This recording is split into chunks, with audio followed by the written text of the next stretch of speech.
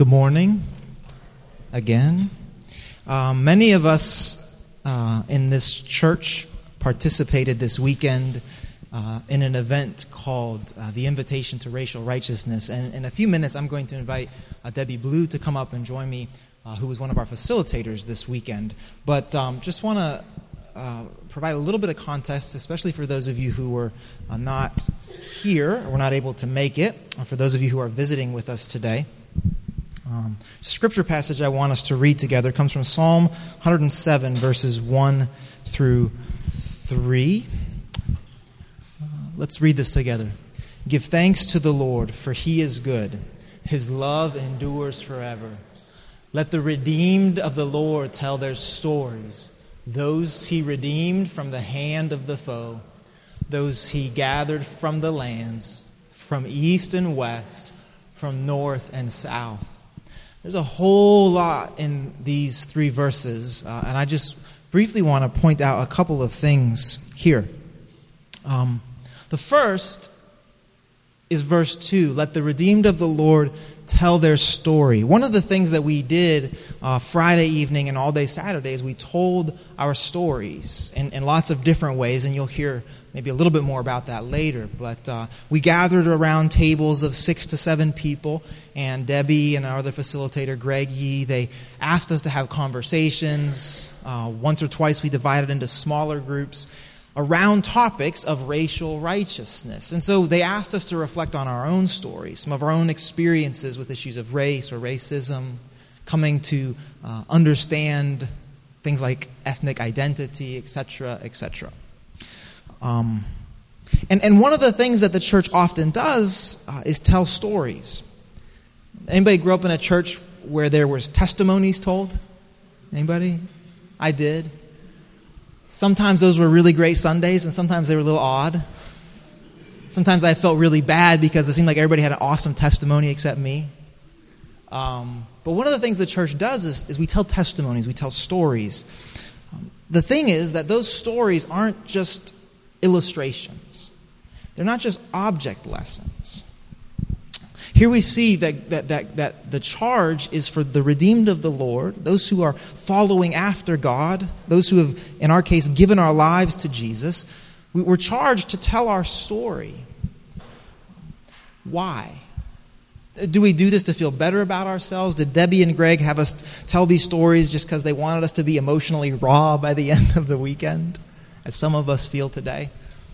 No. We tell our stories because it's in our story that God is present. It's not an accident that when God chooses to rescue humanity, God sends his Son at a very specific time, at a very specific place, to a very specific family who had a very specific history and a very specific culture. This was not accidental. God steps into the very nature of our humanity, which is the very specificness of it. Your story is different than mine. Your family is different than mine. Your history is different than mine. Your culture, and many times, is different than my own. And God steps into that specificity. God saves universally through this particular moment in time. Are you with me so far? There's something very powerful about God's choice to do this. God is somehow affirming his humanity. After all, we are created in the image of God. And so God steps into the thick of our humanity in this very, very specific way. And so that somehow, for us to encounter this God, we go through this Jesus who lived at a very specific time, in this backwater place in the world that most people, even in that day, wouldn't have heard of. Jesus comes particularly with specificity. And so we tell our stories not as object lessons, not as illustrations, not as a means to an end even. We tell our stories because this is where God is present to us. In our histories, in our cultures, in our memories, in the good stuff and the bad stuff. Jesus isn't this abstract principle out there somewhere. Jesus isn't somehow just contained in the Bible, and if we just read enough of it, we'll understand enough about who God is to kind of understand this thing. Jesus comes to us in the reality of our experiences. Am I making any sense to anybody today? So now, maybe I'm wrong, but I think this is why Debbie and Greg had us tell our stories this weekend. I say this and I start here because some of you are coming today and something about interacting with your story over the past 2 days has you feeling off, tired, discouraged, confused, ashamed, guilty, angry. And that's okay. Some of you who weren't at the racial righteousness event come today feeling those same things about your story. And I want you to hear that as Debbie and I talk today, that the feelings that we have, the thoughts that we have, the questions that we have, these things are okay. That in fact, it's in these things that God is present to us today. Even in the hard stuff. Because that is our human experience which Jesus steps into. Don't run away from it. Don't push it aside. Don't sweep it under the rug. Whatever the Holy Spirit is doing in us today, whether or not you were at this retreat this weekend, I ask that you sit with what the Holy Spirit is doing in your life, because this is where God is present to you today.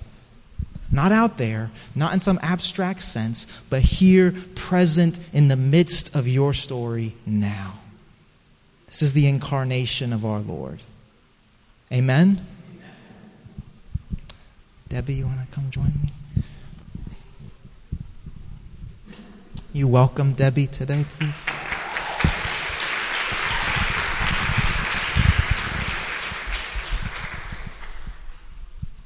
Many of you know Debbie. She's been here a few times.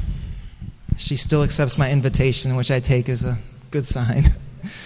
I'm just going to pray for us. God, I ask now that your Holy Spirit would give us your words, that you would be opening our minds to hear what you have for us today. Be present to us in a powerful way, God. Be merciful to those of us who need mercy today. Convict those of us who need to be convicted today. I pray in Jesus' name. Amen. Amen. So we don't have a really specific plan for the rest of our service, right? I'm following your She's following, and I don't know where I'm going. So that's right. Pat said the Holy Spirit. That's right. Thankfully, Debbie and I know each other enough, I think, to trust that God will do what God wants to do in this time. But what we've talked about is just having a conversation, the two of us, about some of the things that we thought about, saw, experienced this weekend. And then we're going to invite you to jump into this in a few minutes. We'll have a mic available and ask that you all throw out some questions, some observations. And if that feels squishy to you, it's because it is. And we'll trust that God is going to firm that up as is necessary to give us some direction here. But one of the things that I heard a lot this weekend was two words: guilt and shame. And some of you who were here this weekend, you heard those words too, as we talked about history of racism in our country and beyond, as we sort of processed our own stories with that. Some of us very aware of how that's impacted our lives, others of us not so much. Guilt and shame, guilty, ashamed, these words came up a lot. And so I thought maybe we could just start there. How do you hear those words, especially in a church like ours, as we think about pursuing racial righteousness together, as we see that this is our identity, our way of being a light on the hill? How do you hear those two words?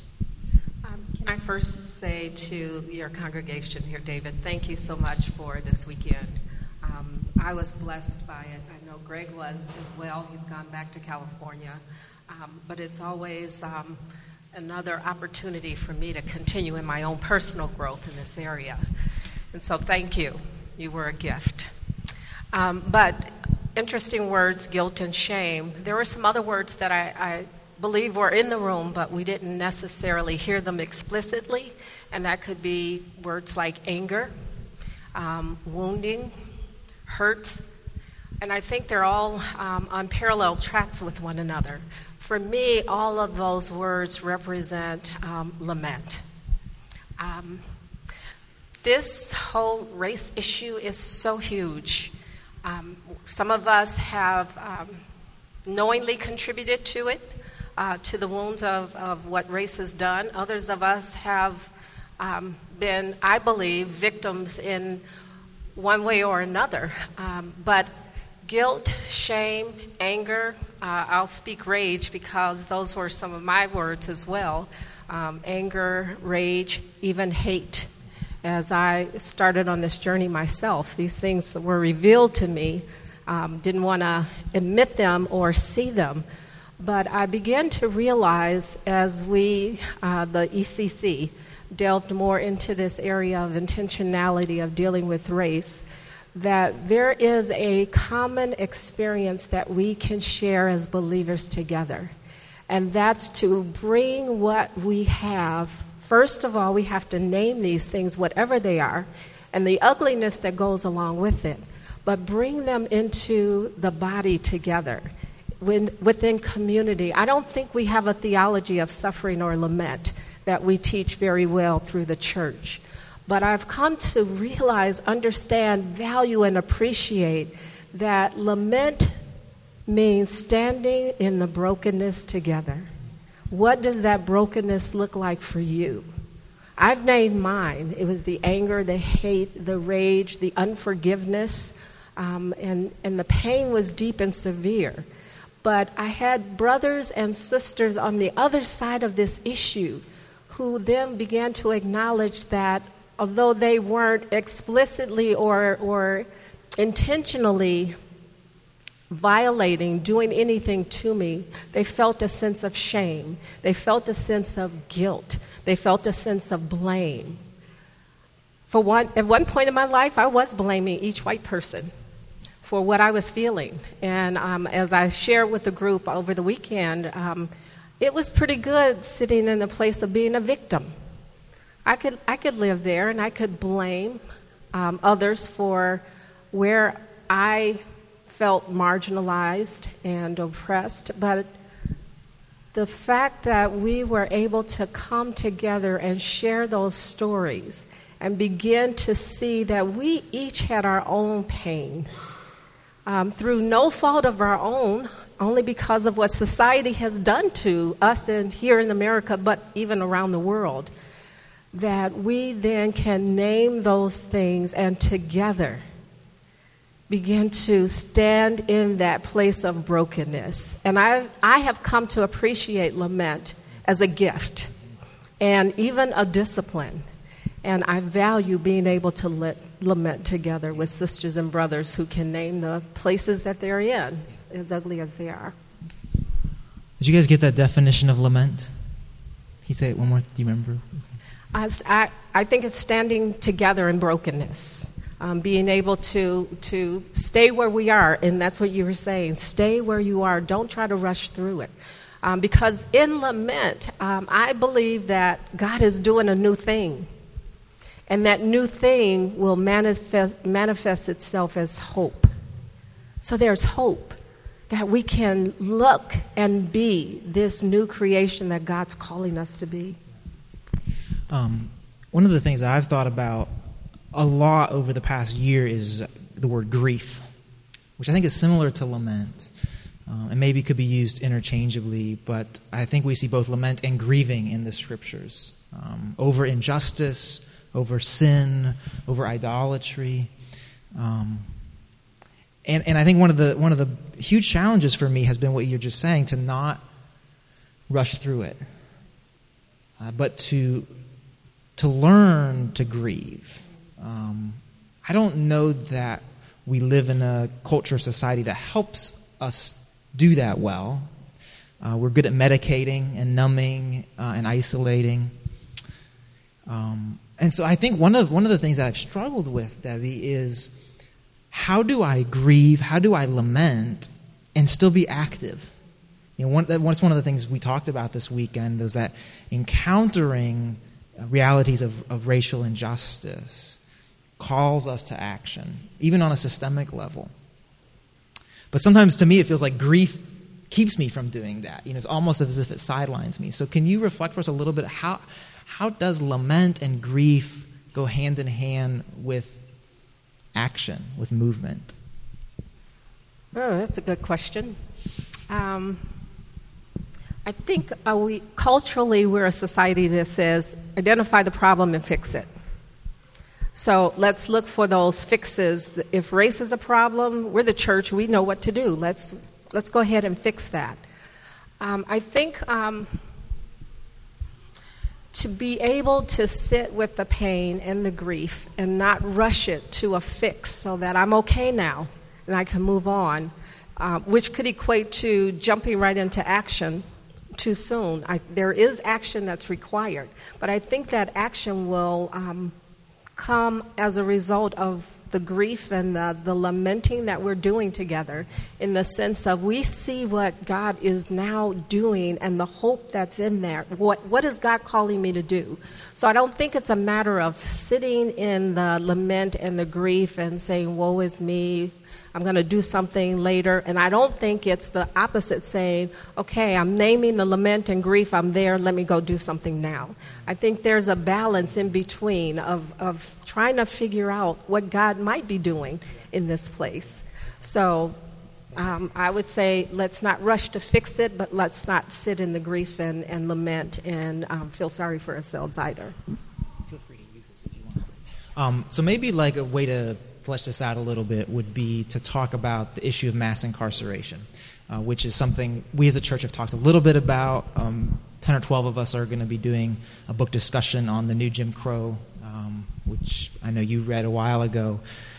But maybe you could talk us through some of your own experience with this issue as a way of helping us picture some of this lament and action, because I've heard both in our conversations as you've reflected on that. So could you kind of bring us into your journey with this, how you were first kind of exposed to it, and then now sort of where even you're leading our denomination in more active sorts of ways?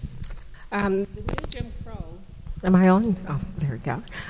The new Jim Crow, I'm so delighted to hear that your community is immersing themselves in the reading of the book. And I began to suspect that there was a problem in my community. I live farther south, and I'm in the hood.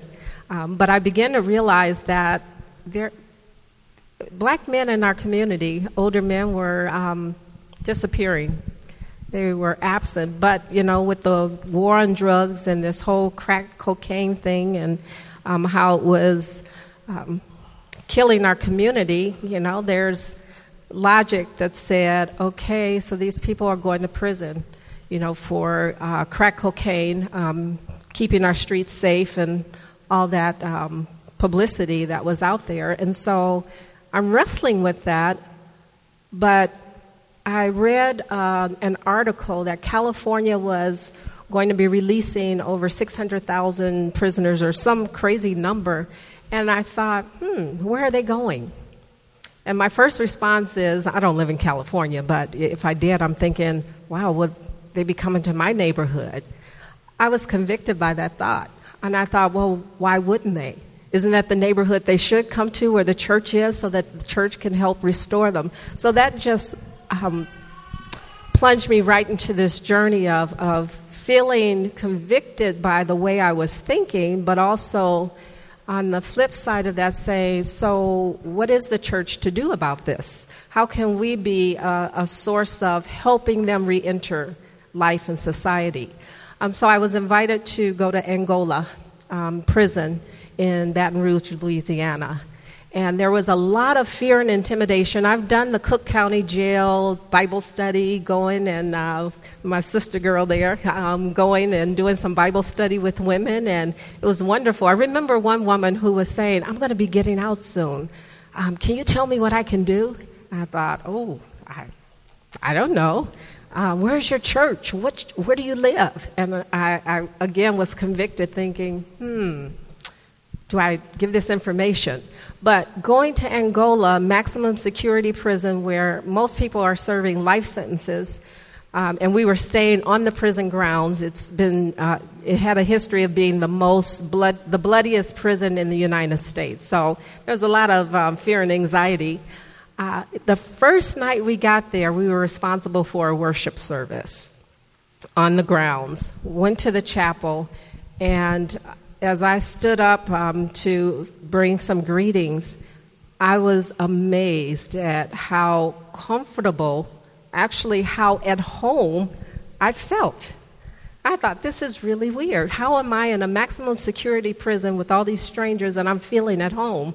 Well, the reason was that 82% of what I was seeing, maybe even greater percentage, looked like me. I felt like I was at home. All the black men that weren't in our churches, there they were in this church. And I began to talk with the men and hear some of the stories, and it was mind-blowing. That most of the people I talked to were there for nonviolent offenses, may have had a crack cocaine problem, and some of them then were there for life. And I met a 3-generation family, a father, son, and a grandfather, all serving life sentences. And I thought, this is a whole generation or 3 generations that won't be back in our community. Something is wrong with this picture. So that propelled me on into doing some research. And this is before Michelle Alexander's book. And I began to realize, United States, you have a problem. Church, so do you. We were not doing anything. It was not something that was ever talked about in my own personal church. I live in the hood, and we don't have black men in our church. What's the problem here? And so that was a deep point of lament and grief for me, and conviction. And I sat with that for some time, and others began to grieve with me. But then it was like, so now what do we do? And that's when I brought it to denominational leaders, and it's trickling out from there. At our last pastors' conference for our denomination, when Debbie says ECC, that's our denomination, the Evangelical Covenant Church. Not, you should know that, but in case you've forgotten. At our last pastors' conference, Debbie was up front, and there's a lot of people at the conference, right? I mean, 1,000 pastors maybe, or about 1,200 pastors, and She's kind of taking us through some passages in the Scripture and showing different places where God's followers are clearly called to seek justice. And I love what you said, because prison is one of those. And Debbie said, now that's the last on the list, and I'm a list person, so my heart says, well, we'll get to that one eventually. Let's start with the top of the list. And she said, but the Holy Spirit just won't let this go. Won't let this go. So Debbie flipped the list for us, and so our denomination is prayerfully considering how we're active in this specific way. But I think that's a helpful visual for us of what it looks like to encounter something tragic, and to see action. And even, I think, worship come out of lament and grief. It's one of the things we see. We talked about this as a church a few months ago in Nehemiah, in the first chapter of Nehemiah, when Nehemiah learns what's happening in Jerusalem. You know, Nehemiah is in exile. His people are back in a devastated city. And when Nehemiah gets word of what's happening, the first thing he does is he grieves. He laments. And he repents. Even though he personally maybe hasn't done anything, he repents on behalf of his people. And out of that, he worships. And there's, again, that's hard for me. I want to separate those two things. I want to say, well, yeah, why? I like those boxes, I think. I like to check things. Okay, I've lamented now. I can move on. I can feel better now and get on to the good stuff or the happy stuff. And yet, I think what you're putting in front of us is this ability to lament and grieve, and yet still be active, still worship out of that place. And I like how you said that we stand in the brokenness together. Can you talk a little bit more about that together piece? Because I think a lot of us were grieving or lamenting as isolated people or as lonely people. So what does it look like in a church context to be able to do that together, to lament together? I think, David, what you did over the weekend was a great example of what that looks like, to share the stories in community, stories that walls were being broken down. You know, they weren't easy stories to share. They weren't easy feelings to name. But we didn't run away from that. We stayed together with that. Having some individual conversations with people and hearing the pain in that brokenness, to be able to be present with one another in community. And I think the danger is that we want to, okay, we can do this right here over the weekend, and now I'm going to go away and resolve it and take care of it. I'm going to come back next Sunday, and I'm going to be okay. And you never know what I've gone through. I want to encourage you to be compelled to stay in community, to do that. My own personal journey, I didn't want to visit my story. I had a professor that, in his gentle way, that just forced me into it. He took me back to the slave songs, the Negro spirituals, when I just wanted to say, that's the old people's music. I don't want to go there. But it wasn't so much, he didn't take me to the music. He took me to the theology of Christ within that. And that journey for me began a really painful exploration of who my people really were, and that I could be proud of that. And it began to, it started with me. It was my own personal story for an assignment, but I couldn't keep it to myself. And so I invited my community into that story and began to share beyond that community. And, you know, you say you want to put things in boxes and take care of that and go on and feel good. I think the more we get entrenched in what's happening in our world, the less we will be happy. The fewer places we will be able to find that will feel good. And I think that's a good place to be. Because I don't think God's up there having a hookah party or whatever, just saying, it's okay. His heart is breaking, and our prayer should be, Lord, break our hearts for the things that are breaking your heart. And there's a difference, too, right, between sort of that clueless happiness and joy or contentment. Oh, absolutely. How does that play out for you?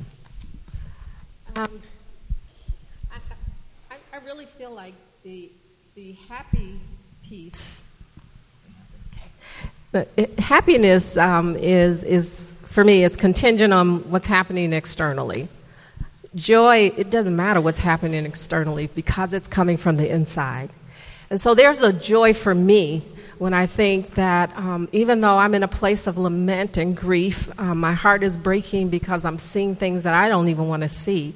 But there's a joy in God acknowledging, helping me to acknowledge those things. And so it's the inner being where Christ is that brings me joy, because I think I'm being obedient. Even though it's painful, it's okay. It's really okay, because as we were singing, Great is Thy Faithfulness, God gives us strength for today, for a bright hope for the future, for tomorrow. And so that's where the joy resides. It's that hope in the midst of lament that God is doing this new thing. And what's going to come out of that, I don't have a clue. But the joy is journeying with God and seeing and being patient and waiting, but responsive to what He's doing in that. She almost started preaching, right, Pat? I mean, you and I saw it, right? We had witnesses. Debbie doesn't think she preaches, but I don't think that's true. That's really helpful, I think. And that's how I experience you. In our conversation. So Debbie is my spiritual director, so we get together and she lets me just verbally vomit, and But I experience you that way, that you're able to see and experience and enter into incredibly difficult, hard things, and not then distance yourself from them in order to feel okay, but to somehow, even in the midst of that, to experience joy. So I appreciate that very much about you. Let me shift here before we do some Q&A. I read this quote to Debbie this morning. There's an interesting video clip. If you're interested, I can give it to you. But it's an interview with Harry Belafonte, and he's reflecting on a conversation he had with Dr. King 5 days before he was assassinated in Memphis. And he's reflecting on some of Dr. King's questions, or I guess questions about the civil rights movement. And so I want to read this to you, and then I want to bring that to some of the things we talked about over this weekend. So Dr. King is reflecting on our country, America. And he says this. He says, its selfish goals, again, this is America, its selfish goals, its need for profit, its need for supremacy, its need to be the best has clouded its moral vision. And with no moral vision, no nation can be healthy enough to lead its people anywhere except destruction. And then he says, I am afraid we are integrating into a burning house.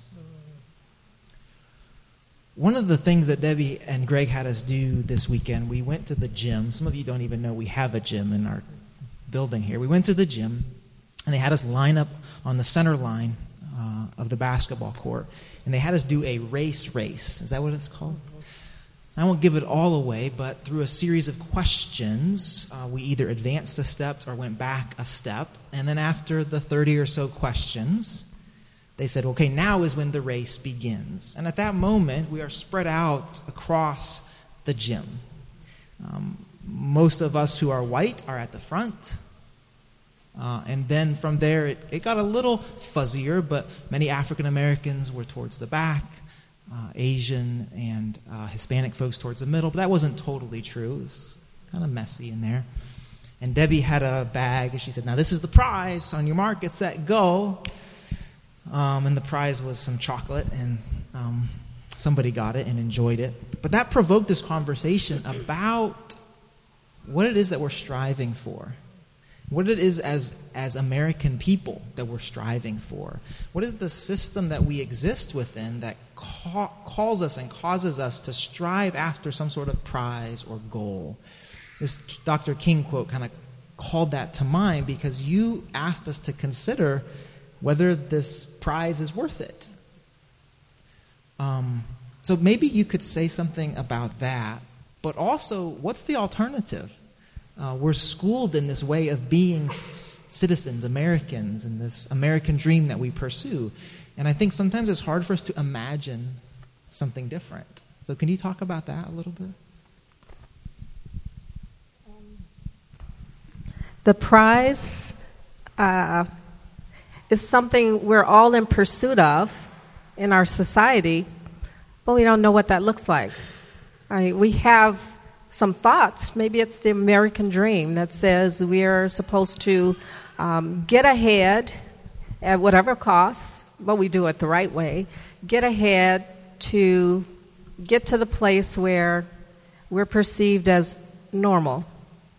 We're perceived as having the things that society tells us we need to have to be considered successful.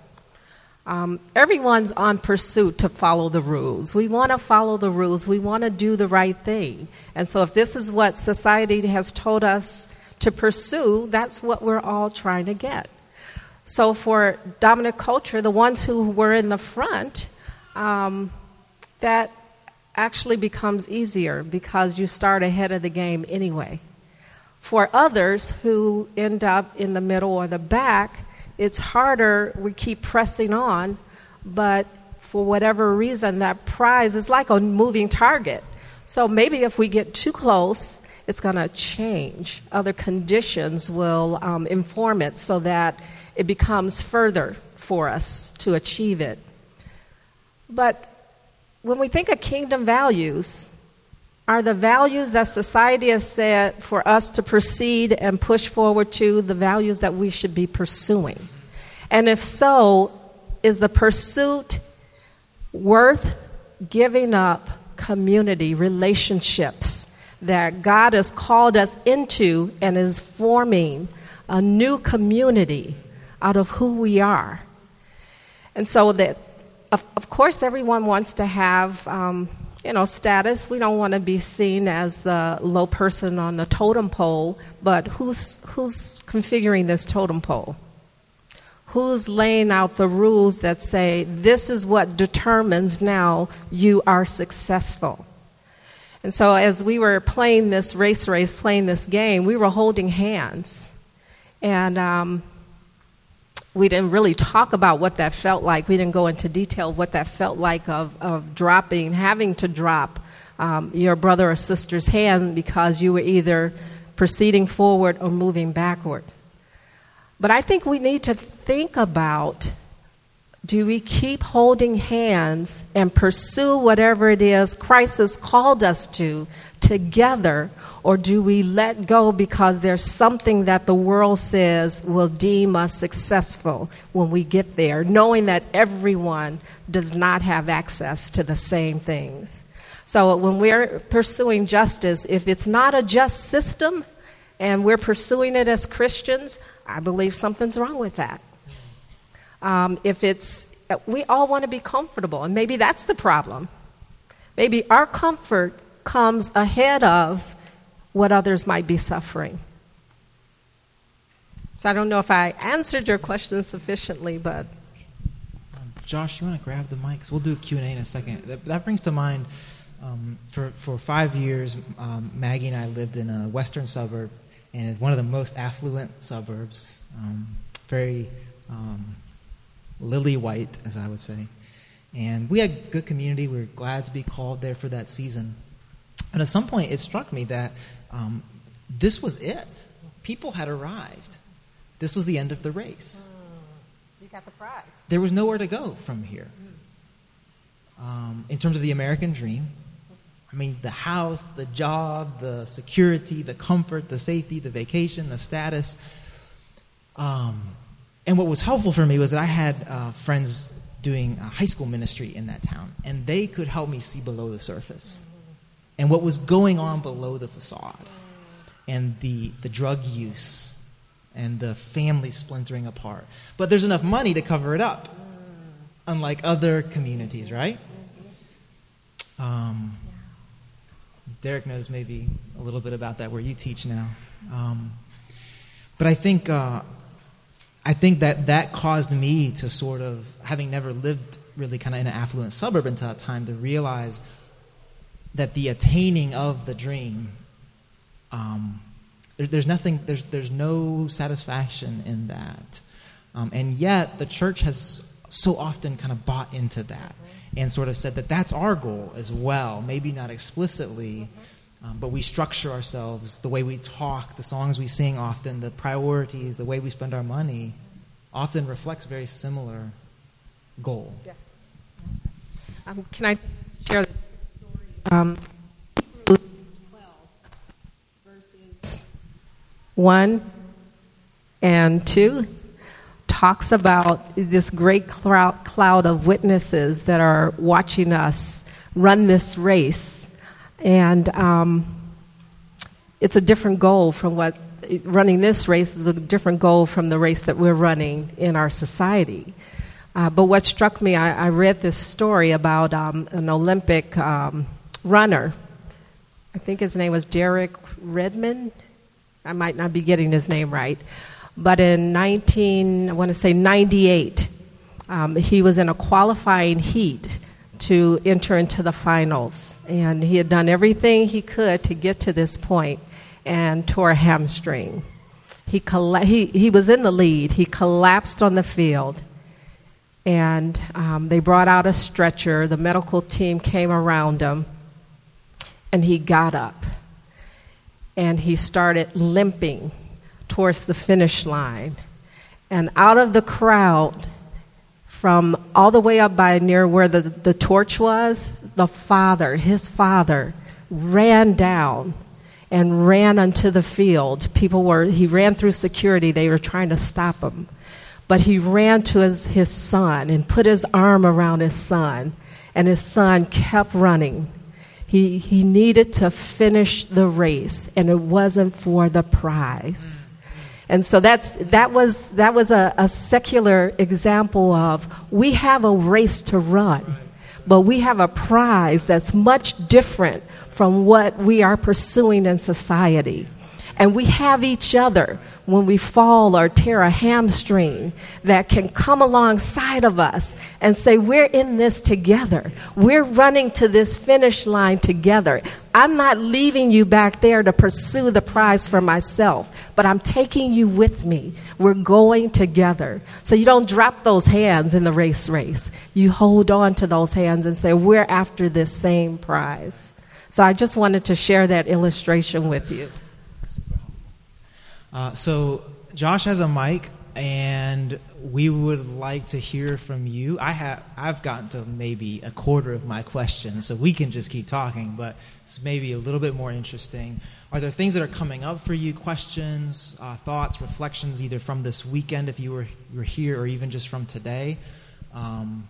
Keep them fairly succinct if you can, so we can allow Debbie to respond to those. So anybody, just put your hand up in the air. I was a little shy at first.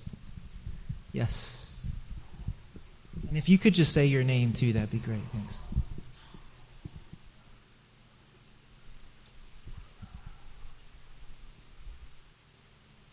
It should be green. Go ahead. Yeah, go ahead.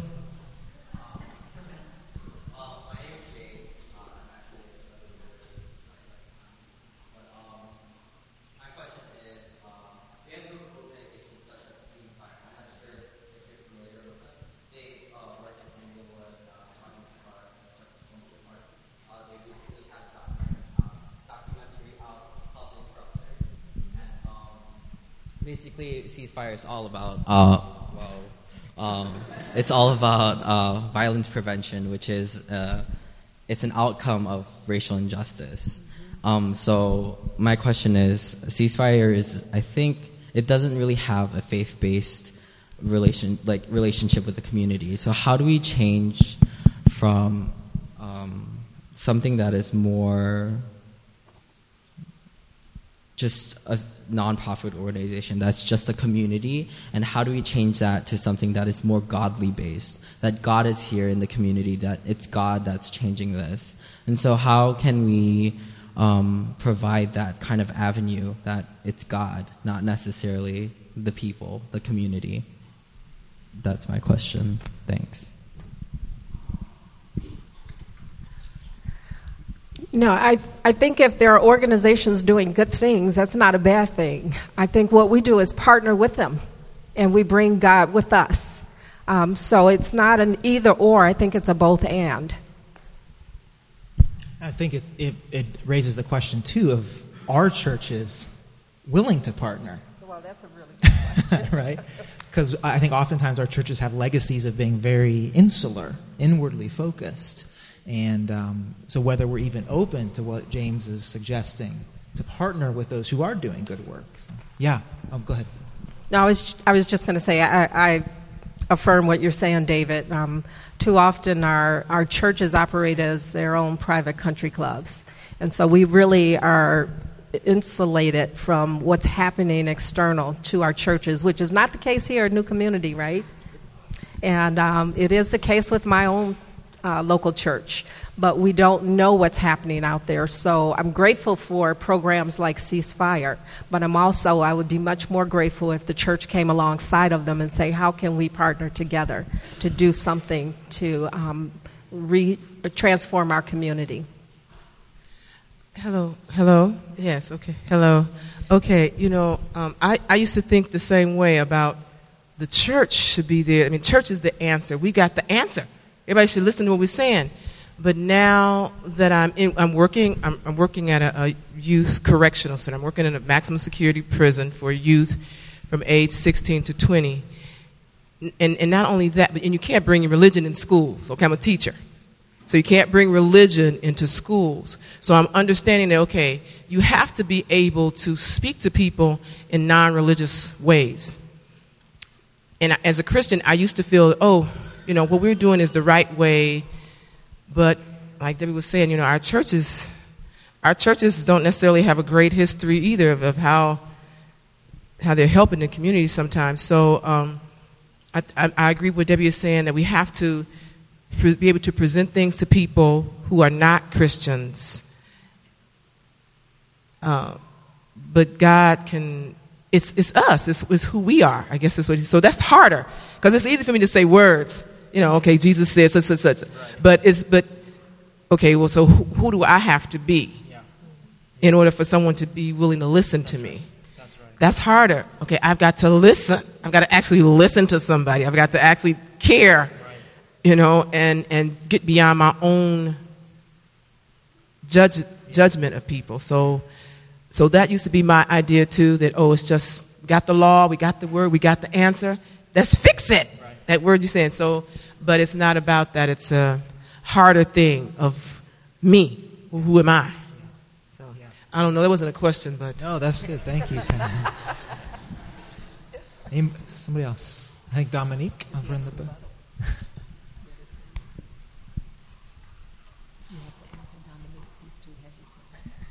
Hi, my name is Dominique. To me, this goes to, for me, what I see is one of the biggest chasms within the church. The conversation between works and word, evangelism and justice. And we've created this schism that doesn't really exist within Scripture. And for me, if you look at the text, it's clear that the strongest testimony we have is the lives that we lead on a daily basis. But I think there's been so many people who have been so jaded by what the church has done that they've gone to this place where, it's all about what we do. But in an instance with, people like Ceasefire, there is this separation between what we can do as the church and what we can't. But if we as individuals embody what the scriptures call us to, and we're actually there doing things like what Ceasefire is doing, if we're showing up at prisons, if we're ministering to people, while we can't do it on the clock, people will want to pursue us once we're off the clock, and then we have to be able to have the knowledge and the courage to evangelize to them then. And so if we're, as the body of Christ, aren't willing to live our lives in a way that truly reflect the one who is supposed to be the purpose of our existence, people aren't going to want to pursue us afterwards to want to know what it is that makes us be different. What is it about you that makes you be willing to come to these communities that no church is willing to come to, and put your life on the line because this is gang territory or this is whatever, and the church doesn't see these people as church people. They're not redeemable. Ultimately, that's what we say when we don't go to these places and when we don't minister to prisoners and we're not there for them when they get released. We're basically saying that these people aren't redeemable and God's not big enough to make a change in these people. But ultimately, it's got to be that we have to be truly new creations to be willing to go to those places and make those kind of sacrifices for our own lives, because they will cost us something. We're going to be stigmatized as a church if we decide to enter into these places. We're going to lose friends as individuals if we're always willing to, hang around communities that are have gangsters or thugs or prostitutes or homosexuals. We're going to lose people, and we have to be willing to do that because of our understanding of what the gospel calls us to. I just echo some of what Dominique is saying, is that most of our churches nowadays are not community churches. They're churches in the midst of community, but everyone commutes in and out. And so we have no clue what's happening in communities. And many of our churches that were community churches, when neighborhoods begin to change, they fled as well. So if we're not willing to stay in the community and be that light within the community, then I think we're living artificially to say, I'll come back and help. That's the compassion response, rather than staying there and having compassion, mercy, and justice emanate from who you are. I'm not sure if this is the appropriate environment to say this in, but I'm going to say it anyways. I feel like every time we have one of these like congregational conversations, people keep asking what they can do, and they want advice for ways that they can live out their faith, either in their jobs or with different organizations, or how our church can be involved in that. And it's a little bit frustrating to me, because I feel like you're an individual, right? We're just individuals that make up the church, and you should be led by the Holy Spirit to do those things in every way in your life. So, like, it's a little bit offensive to me as a social worker that my job might not be considered Christian in your mind, or that I wouldn't be called to do that, where my values and my morals and the reason I want to be in that job is because of Christ and what he's done for me. And I keep hearing this disconnect in our church where people, they can't understand that, and we can't understand how the Holy Spirit can lead us just every day in life to be involved in these sorts of things, you know? And I worked with Ceasefire last year, and there was a large spiritual component to that. And the reason that we wanted to work with them, the reason that I personally wanted to work with them, is because of the things that Christ has done for me in my life. That's what led me to that moment, to be able to have those skills. And so I feel like I wasn't there this weekend. I wasn't able to come, so maybe some of these things were addressed, but I feel like we keep hitting this brick wall where it's the church and then it's like everything else that's trying to help people. And I don't see that separation. It's really difficult to keep hearing people say those things. Thank you for saying that. It's interesting. One of the things that Debbie, and we'll go to maybe Lamar next, one of the things that Debbie talked about this weekend was 4 stages of community from M. Scott Peck, right? And in these 4 stages being pseudo-community, where everything is kind of surfacey and happy, and then chaos, and then emptying, and then community. And one of the questions that I wanted to ask that we didn't get to, but I think might touch on a little bit of this, Lauren, is that as a church, I don't think we're ever going to be in just one of those stages. As a church, we're called to be radically hospitable to anybody who we encounter, to anybody who we welcome in our doors. So we can continue to pursue the vision and the mission that God has given us. But there's also, Sonia and I were talking about this morning, there's also a realization that we will exist in this tension forever. And that some of the conversations that you're reflecting on, and that different ones of us will go, oh yeah, are going to be new conversations to other people. And what does that mean for you, Lauren, for me? How do we, this is going to be my last question I asked Debbie, I'm going to get to this in a little bit, but how do we be sustained, Lauren? How do you be sustained in that? While still pushing us and being prophetic and saying, look, we're called to these places. God is doing good work in these different areas, in these organizations, in my workplace, and still showing up to those who God continues to bring to our church. That's a hard question for me personally, but I think if we're going to be the church, it's going to mean that we sit in that tension because we are this radically hospitable community.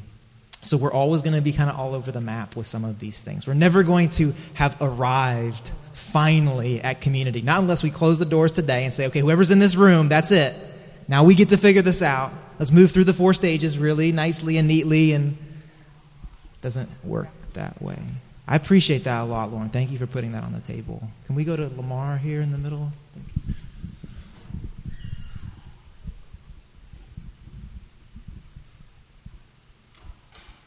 Lamar, my name is Lamar, and on the topic of, you said something about success and goals, and my question is, how do you differentiate success? Like, I have things in my life that I want to do, and things that I want to work hard to and strive for, but where's the line between working hard and striving for something and kind of putting it on a pedestal, you know? Like, how do you differentiate? Where's that line draw? That is an excellent question that I have no answer for. Good luck with that. I think it has to be, number one, a personal question that you wrestle with, but also one within community. What is it that you might trample over to get to where you want to go? Would you consider that success? Or what is it that God's calling you to that may look a little different from what your expectations are?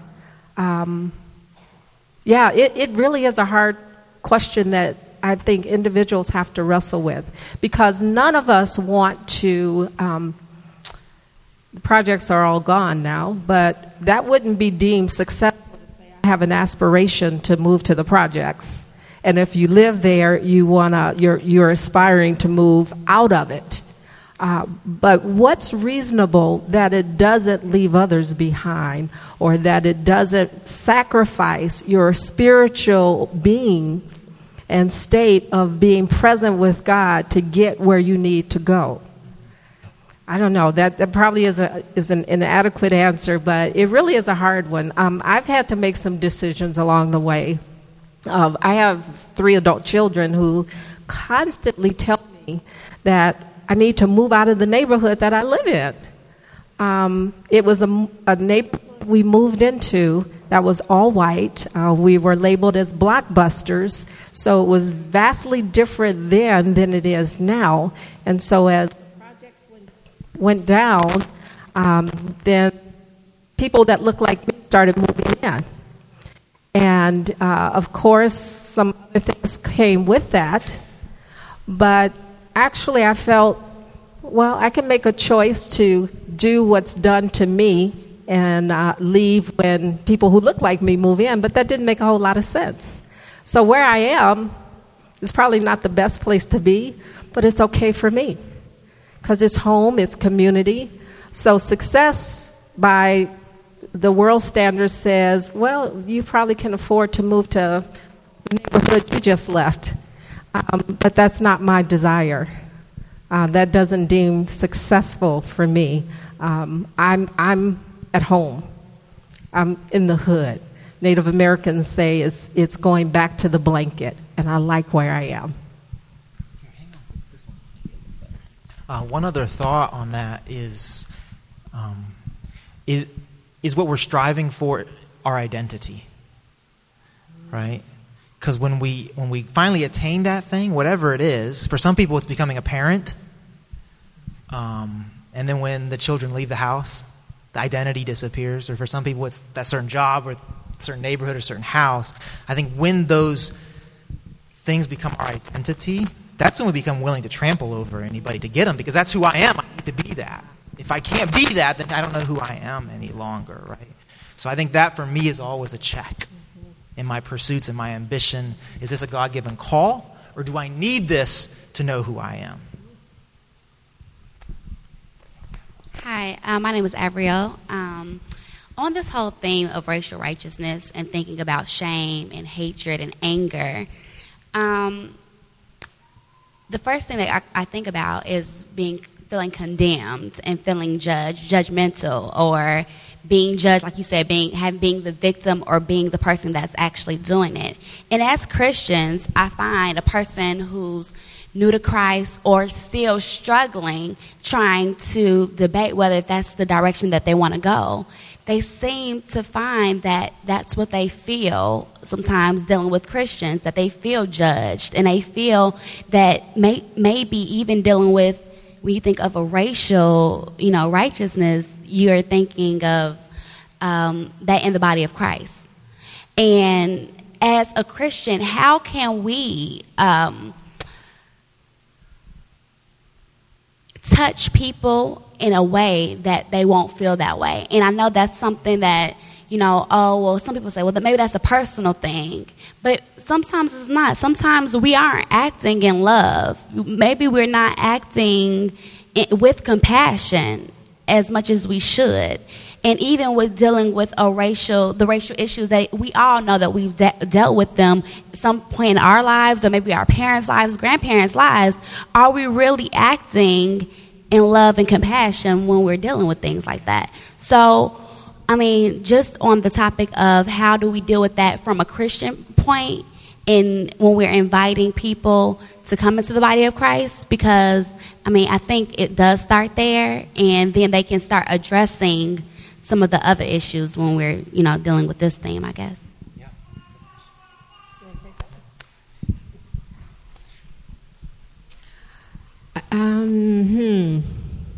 I think the important piece of that is relationships. That our superficial relationships aren't going to get it. People know when, I think they know what they know, that this isn't real. But I think that is a process of going into, committing to a relationship, being able to be real, be authentic, be honest with one another, speak truth. But I feel like the church is not that place that allows permission right away for someone to enter into and be real. So how do we get there? That's the problem. How do we get there as a church? I've often visited AA meetings with my brother in California, and I welcome going into those meetings because immediately people stand up and say, "Hey, this is who I am, and I'm an alcoholic. I know I fall short," and the community affirms that person and say it's just one day at a time, and they walk together. So as a church, I think we all have these stereotypes and ways that we think about people. We can judge people just we talked about prejudging and prejudice and racism. Off the bat, without having a relationship, we're only left with what we see. So how do we move beyond that to establish some relationships and dismiss those judgments? And that goes back to Peck's model again. So we'll do one last question, and worship team, you can go ahead and come back on up. My question goes back to the race. And you were saying that instead of letting our brothers and sisters go to advance, we should hold on to each other. I get a very secular imagery with that. I'm one of those types of people where if I see something that's going to push me forward, I'm going to go for it. And I'm not really sure how to bring someone else along with me.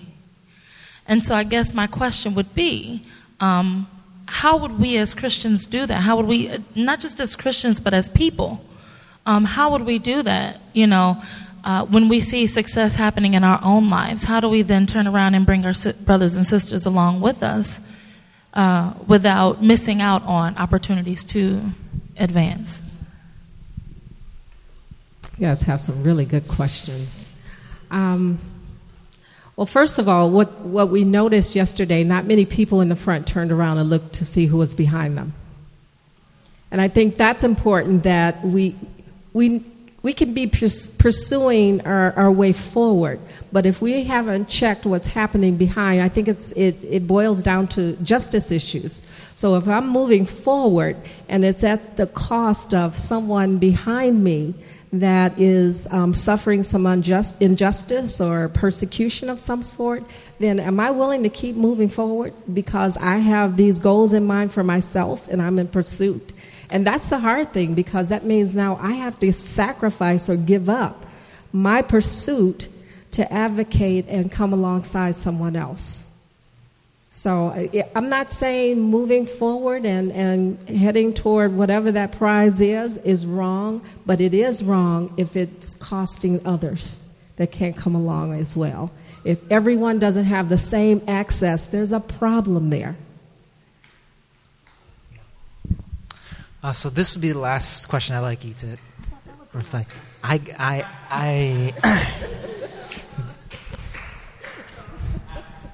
still have the microphone, so one of the things that I worry about for our church is that we tend to be, not totally, but we have a lot of younger people in our church, and I worry about people getting tired and just wearing out. Just tired of the conversation, tired of choosing maybe to stay back when I could go forward, tired of having family members ask why I still live here, whatever the case may be. And so could you reflect for us, what does it mean for you to be sustained? What does it look like for you to continue saying yes to Jesus, to continue on this call as long as God calls you, to not leave because tiredness, burnout, fatigue, frustration? How does that look? What does that look like in your life that you're sustained?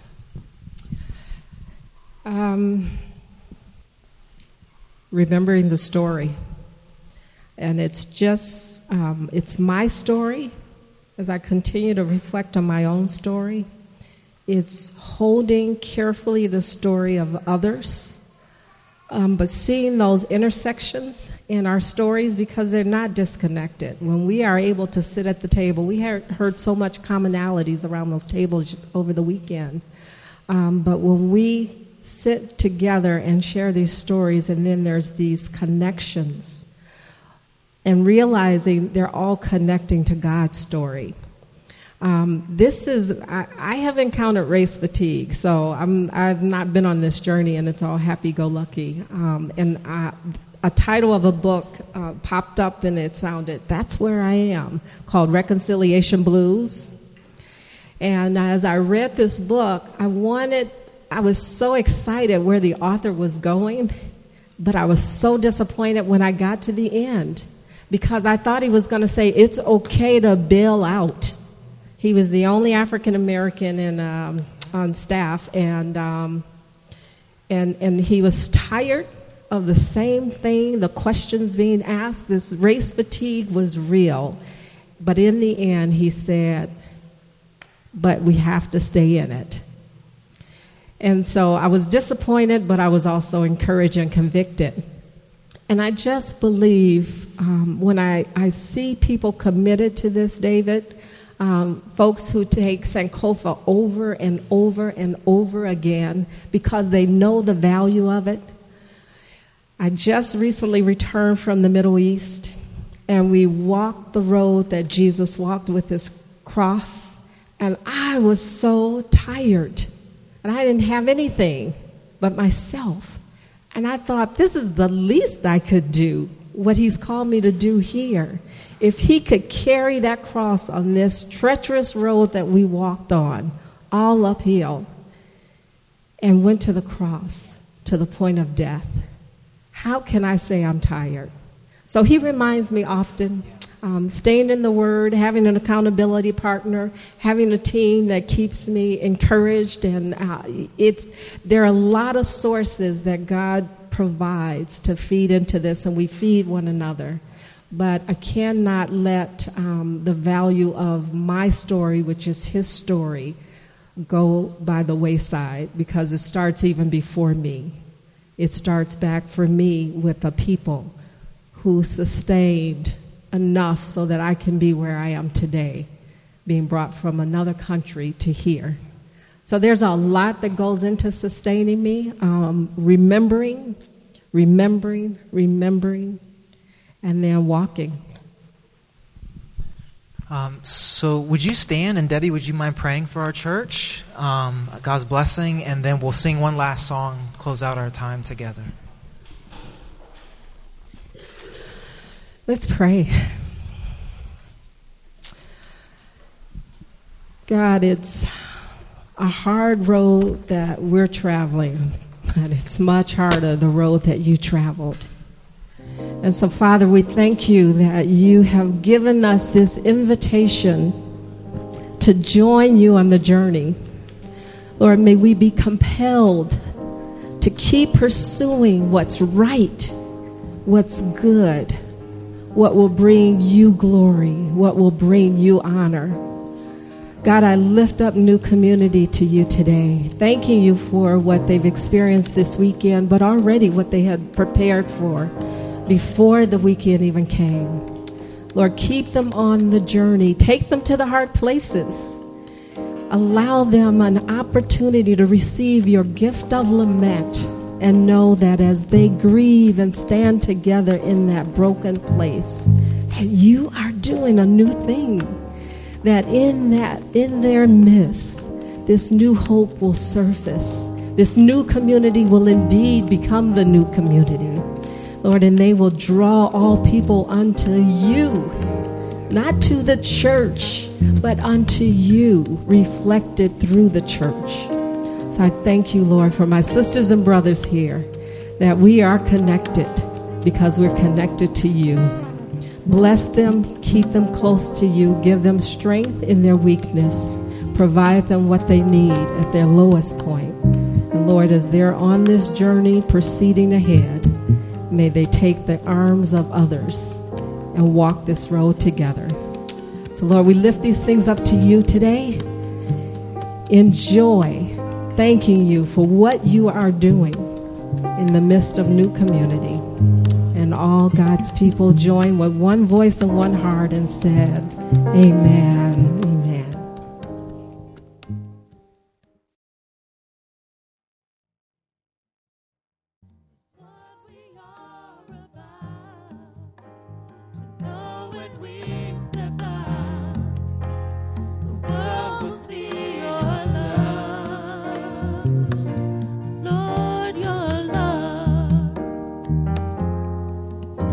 Say thank you to you.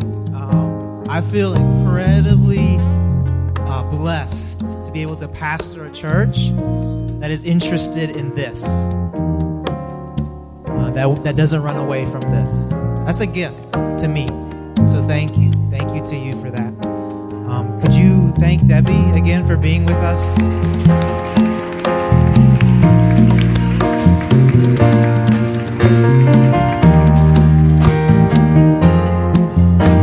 Go in peace this week, that you take the things that God is speaking to you.